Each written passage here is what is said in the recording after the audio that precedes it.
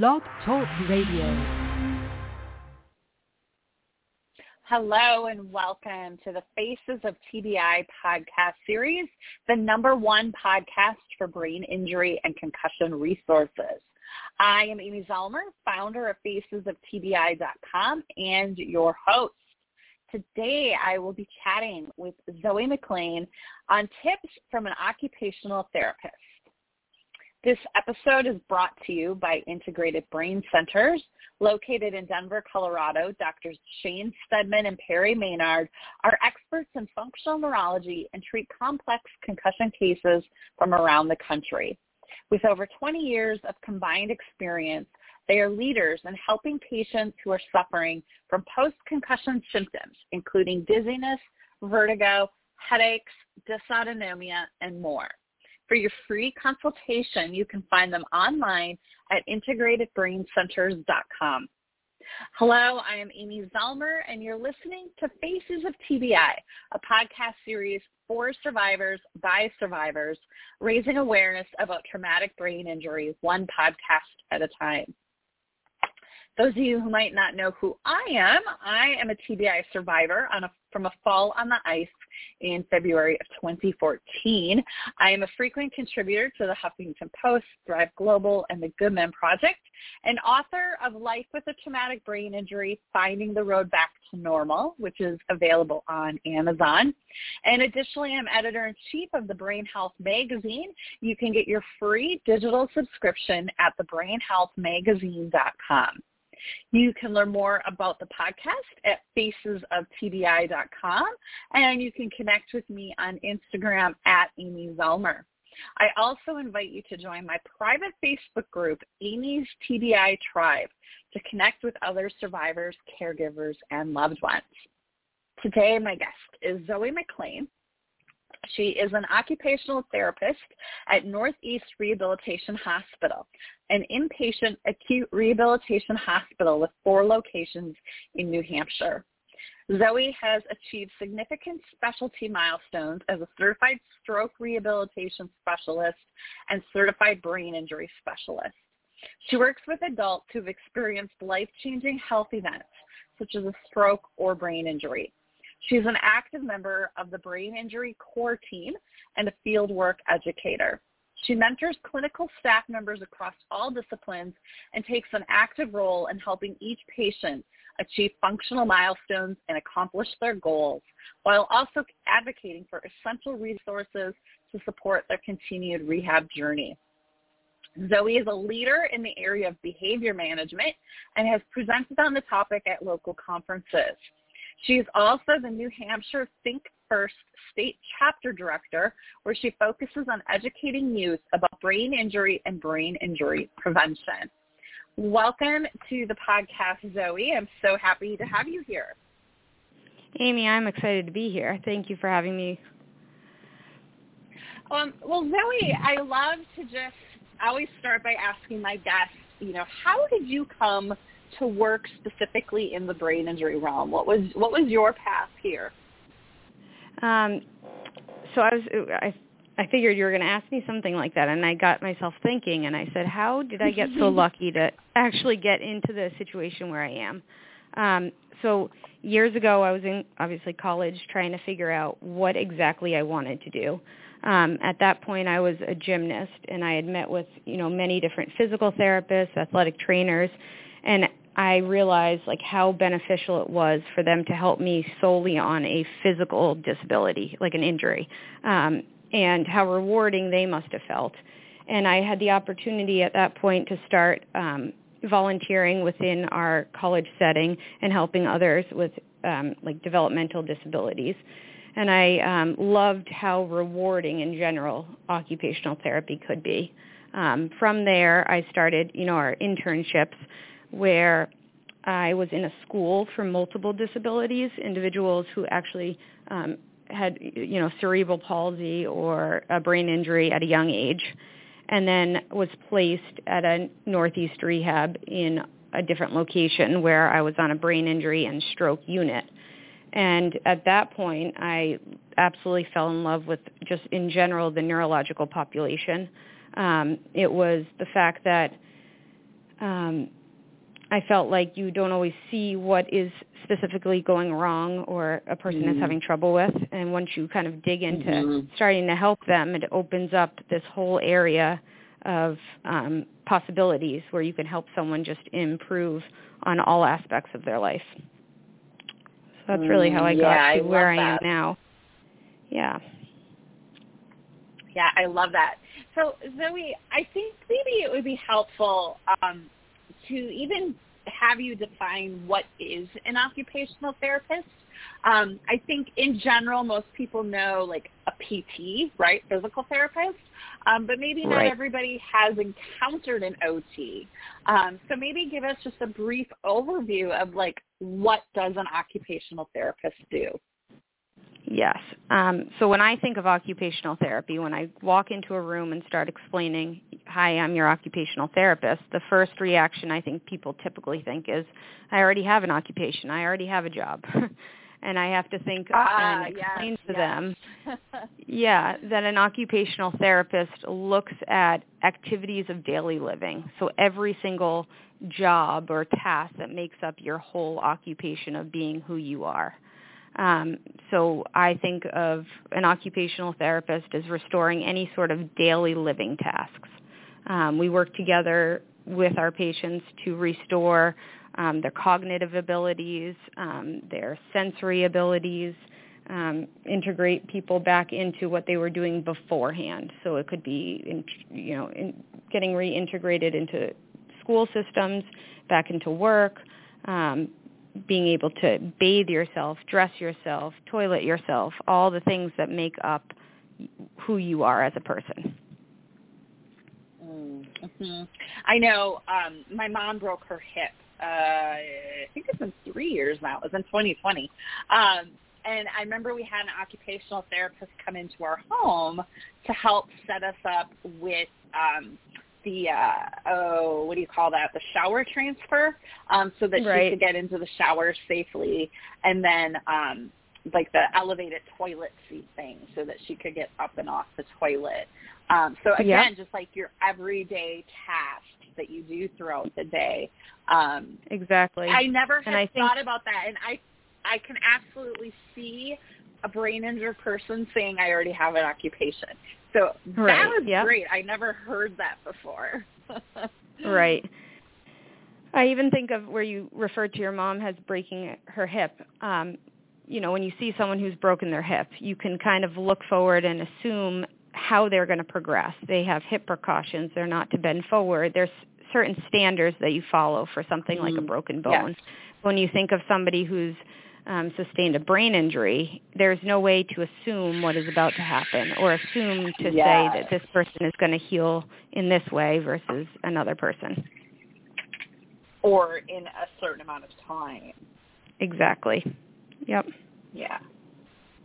All right. So let's jump into some of these tips that you have for us today. Where would you like to start? I think of maybe even just treatment planning or how to treat an individual as a whole. I find occupational therapy being different than other disciplines in the way that I think that we look at things as a whole picture. So who the person is, we go ahead and evaluate the person. We do a good job of interviewing what are their values, what are their beliefs, who are they as a person before their injury, and then taking the time to observe the patient in their everyday tasks, attempting to get out of bed, to stand up and walk, to make themselves a meal. And while the person is demonstrating what they're doing, an occupational in general should be looking at their activity and doing an activity analysis. So I think what makes occupational therapy different than other disciplines and what I find it most rewarding is that we have the ability to break down a task, something like, making their bed. I'm going to observe them doing it, and I'm going to have the ability to break down every single step of it. How are they doing with leaning forward? Are they sequencing the events correctly? Are they reaching with both of their hands? Is their vision able to scan the entire bed? And I think that is by far the most important thing, to then take what I observed and accurately plan appropriate treatment plans that are individualized to my patient or my client. So, Zoe, let's back up a minute, because when you started talking about making the bed, it just made me think, like, at what point does an OT typically start working with a brain injury patient? So I think it's different in every single setting that you're working in.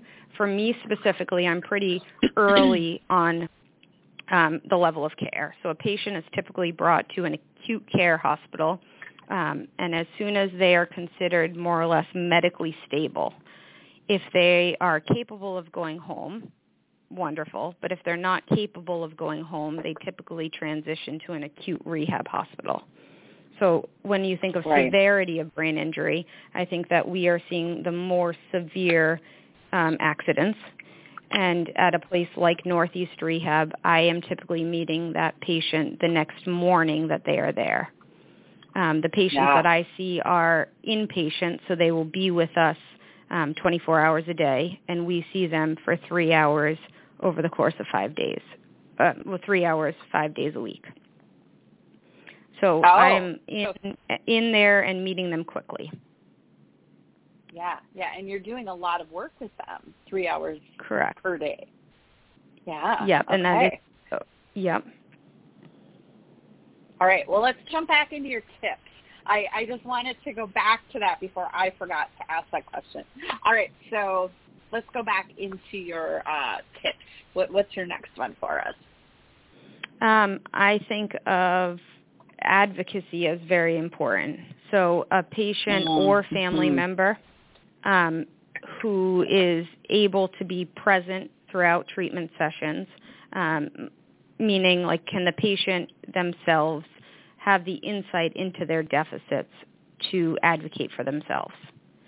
And if that is the case, that's wonderful. If it is not the case, integrating family members or friends that can help advocate for that person. And what that can look like is carrying out home exercise programs on off hours, on off days that they're not receiving therapy, educating themselves or others on the specific deficits that that patient may be having. For example, are they demonstrating changes with their vision? Are they having cognitive changes? Is there a way that is more effective to communicate with the person?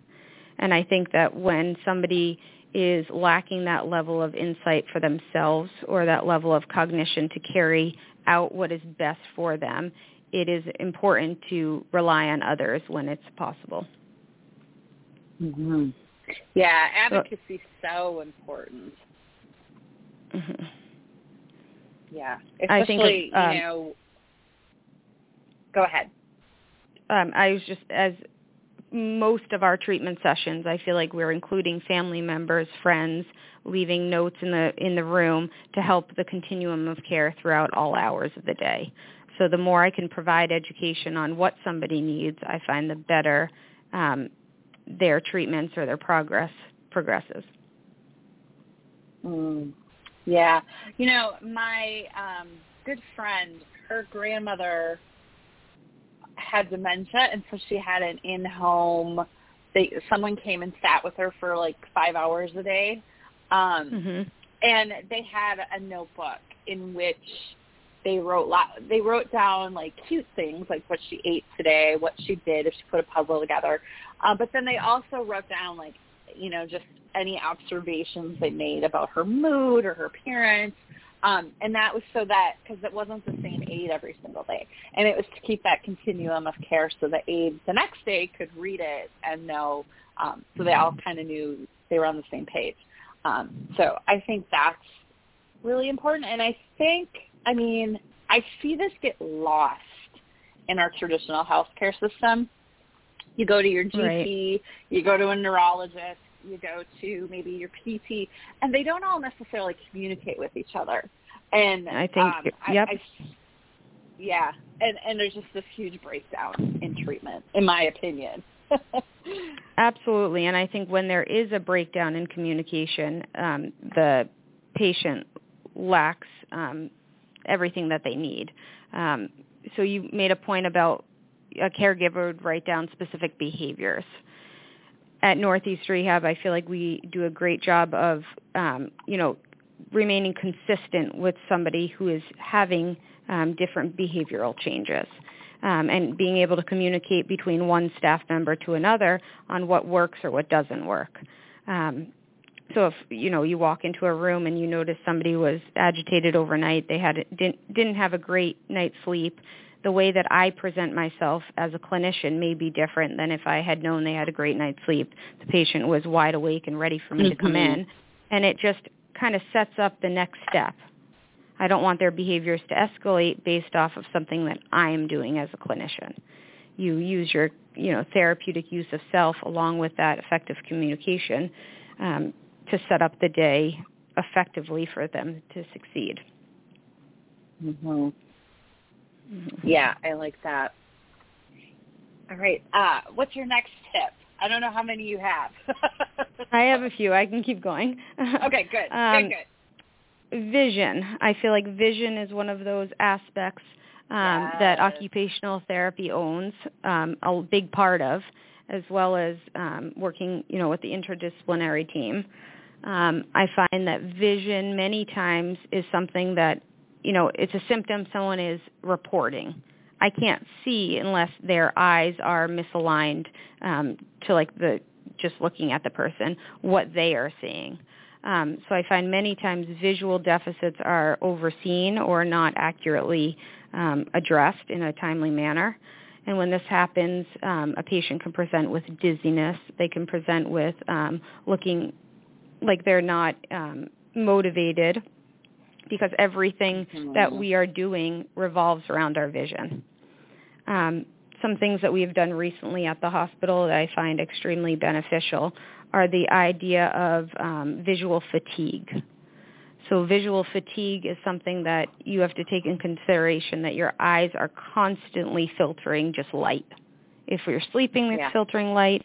Everything you do, your eyes are working just to filter the light in and out.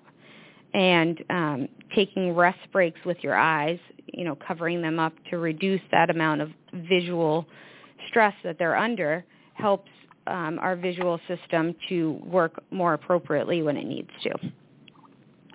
We've had a lot of benefits with even just sunglasses, visors, different colored lenses, just to allow your eyes to relax a little so that when they need to work, they're working more efficiently. Mm-hmm.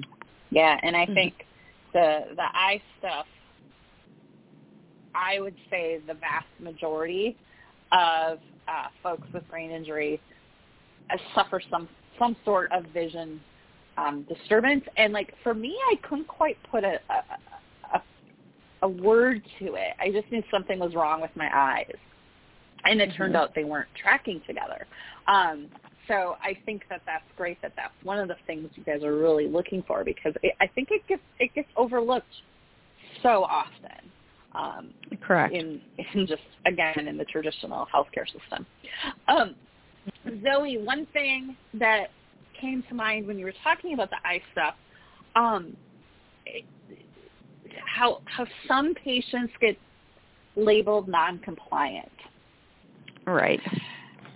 And it's not that they're necessarily being non-compliant. They're being non-compliant. They're not taking their meds, or they're not doing their PT, exercises. Well, are they really non-compliant, or can they, not remember? That's definitely high on my list. You just simply forget.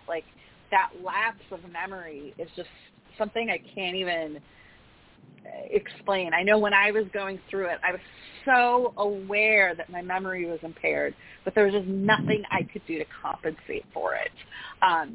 So do you have any thoughts or tips for people listening, especially a caregiver listening who might think that their loved one is non-compliant? I think, yes, non-compliance can look like many things. It can look like somebody is way too tired to participate. It could be that their communication skills aren't effective enough to voice what they're feeling. Or it could be, a behavioral issue. And when I think of behavioral issues, I think that terminology gets labeled as something negative. Everything that we do in our day-to-day living is based off of a behavior. So is something leading up, is there an antecedent to why the patient isn't taking their medication when they need to? Is there something bothering them that they're not able to voice to us? So I think of our behavior plans in general as a lot of things come into observation. Why is the patient not wanting to get out of bed or participate in therapy? Is it because when they go down to the gym, the lights are too bright? And when they go down to the gym, it's so multisensory that the environment is overstimulating to them. Is it the call bell outside their door that just keeps going off? So I think as a caregiver, it's interesting to start tracking when you're seeing is the patient or their loved one non-compliant at all hours, or is it specific times of the day? You mentioned as far as the memory. I think that if somebody is having memory deficits, that it shouldn't be the responsibility solely of that individual to complete X, Y, and Z. There should be something in place, like you said, that's compensating. Is it a verbal reminder? Is it a phone call from somebody? Is it that they're capable of following a calendar of events that have to take place? But I think going back to the basis, that activity analysis I started talking about in the beginning, if you're breaking down what are the tasks that need to be completed and at what part does it fall apart, it gives us as a clinician the ability to then work on the parts that are falling apart. Yeah, so important. I know for me that was a huge struggle in those first, the first 6 months were really, really hard for me with the memory, especially the short term, the working memory. All right, what is your next tip for us, Zoe? Let's see. So adaptive equipment. I think occupational is like one of our superpowers, right? Is we're pretty creative in looking at things differently. So there is a time and a place, I think, for compensation strategies, and there's a time and a place to start remediating. So where I am right in the acute phase of an injury, I think that I always start with I want to restore somebody's abilities. But when doing that, does it make the person frustrated because they're not able to complete the tasks that they want to? So I think of it as a fine line between we need to compensate and remediate, but also maintain our patients or our clients to be motivated to continue working with us. I find assistive technology, assisted devices extremely helpful. And I think that the environment that we are living in, right? So our hospital rooms, our apartments, our houses, setting them up in a way that a patient can more likely succeed. If that means decluttering an area, in the kitchen, somebody wants to be able to cook eggs again. Using timers so they don't forget that the water is boiling if they're doing hard-boiled eggs. Only putting the pots and pans out that they need so they're not getting confused which pot they're using. I think it very much has to do with adapting the environment and changing so that the person could be successful. Talking about cooking, I know that's a huge hurdle for a lot of folks because you have to follow directions. You have to do things in order. You have to do maybe 2 or 3 things at the same time, right? Right. And so I had started doing HelloFresh. My friend would have me come over once a week, and he would make me make the meal. And he was there to help me if I needed it. But it was a really good way to start getting that like muscle memory working again. And of course, there's a couple of times I ended up with an ingredient left over. I'm like, was this supposed to go in there? Right. And I wonder so at what point was it that you forgot to put it in there? When you think of cooking, you think of the amount of attention it takes to a task, right? So if you're cooking alone, you have, good sustained attention. But if a friend is there with you, you're going to alternate between your sustained attention to the task and, having a little bit of communication with your friend. So it's interesting when we transition into more IADL tasks that we're looking at attention to complete one thing. And then we make the environment, a little bit noisier, a little bit more distracting. And it's interesting to see someone did so well in a structured task, and the more steps that go into it or the more distractions, it makes it much more difficult. And I know that was one of the trainings I did at some point is I had to do a task with it was just a recording of like two small children talking, and you know how they just say funny things, and like it was nothing in particular, but it was just distracting enough, right? And so that was teaching me how to kind of tune out that other noise to focus on my task. And I remember that made a huge difference for me. Absolutely. All right, do you got one more, Zoe? We have time for one more if you got one. Sure. Let's see. Let's make it something good.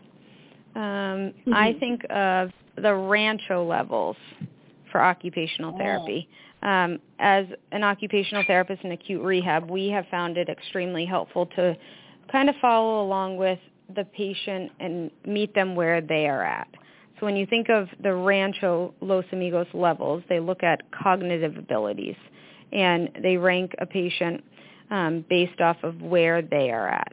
So if a patient has a lower Rancho level, I think of them as emerging almost from like a comatose stage. And it cues the occupational therapist or the clinician to know how to interact with that patient. And it goes all the way up to when a patient is more independent, their mood is more stable, their cognitive abilities are more complex, and it helps us gear appropriate behaviors and make appropriate goals that meet the patient at their level. The Rancho levels also give us an indication of somebody's behaviors. So are they in a state where they're agitated or less insightful or more impulsive to someone who is more reasonable, more empathetic, more have more insight into their deficits. And I find when we use those levels, it's helpful. Yeah, and I think the Rancho score is something we don't hear about as much. I think everybody's pretty familiar with the Glasgow coma scale, right, if they were in a coma. Right. But the Rancho, is it Rancho Amigo? Yep, Los Amigos. Is there another word in there? Los Amigos. Yes. And so I think that's something that a lot of people don't hear about, and I don't even think it gets brought up a lot. Right. So do you want to maybe just talk a little bit on how it's calculated? Yeah, so let's see, there's 3, 4, 5. We go by, we kind of group the first 3 together as that's when somebody is kind of not responding to us, not responding to our answers or a general response or a localized response. And based off of those, the first 3 levels, we as a clinician know that we should maintain, a calm voice or a quiet environment to prevent any overstimulation. So these are people who, they might be opening their eyes.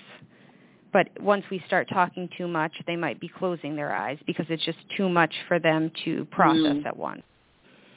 We know if we are going to ask a person at this stage a question, we need to give them increased time to respond, like upwards of 20 seconds before they're nodding yes or no to us.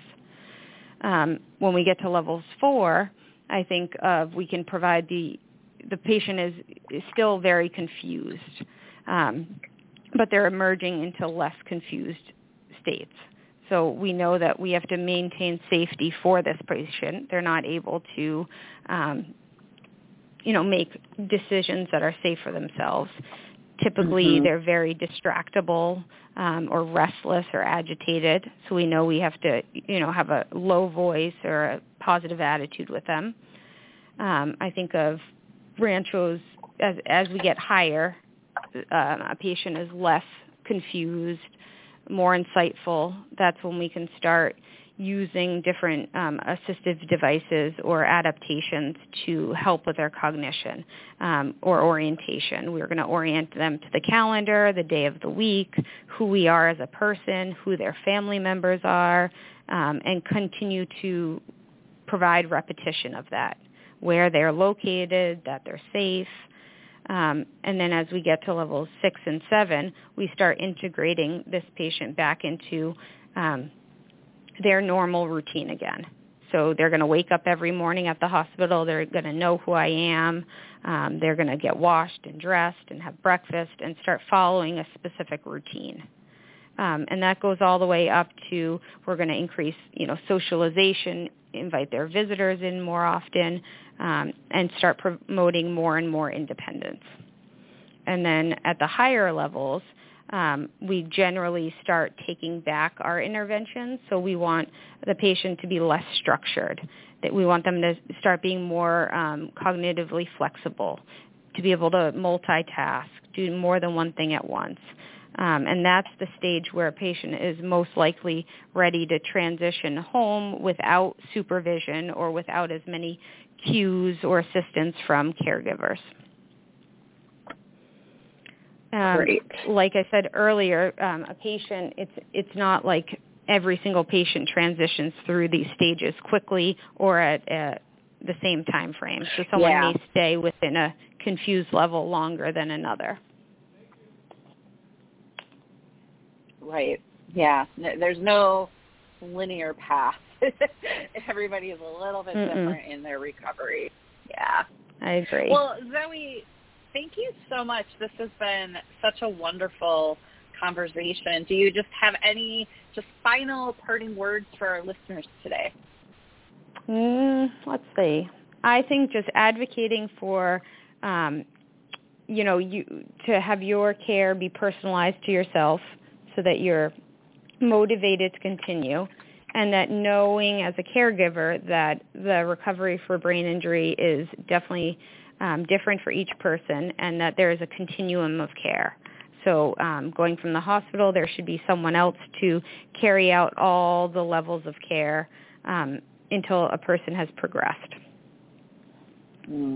Yes. All right. Well, thank you so much for being here today. And if anyone has any interest in learning more about Northeast Rehab, we have a clickable link in the show notes. It's northeastrehab.com. So thank you again, Zoe, so much for being here today. Thank you for having me. And thank you, everyone, for listening. I really hope you enjoyed today's episode. Just another big thank you to our sponsor, Integrated Brain Centers. Get your free consultation at integratedbraincenters.com. And you can always find previous episodes on most streaming platforms, such as iTunes, or directly at facesoftbi.com. And you can follow me on Instagram at Amy Zellmer, and also join our Amy's TBI tribe on Facebook. And if you're enjoying this podcast, please consider supporting it for $5 a month with a Patreon membership, patreon.com/Amy Zellmer. Thank you all so much for listening, and thank you for being a part of my journey. Have a great day, everyone, and I'll see you in the next episode.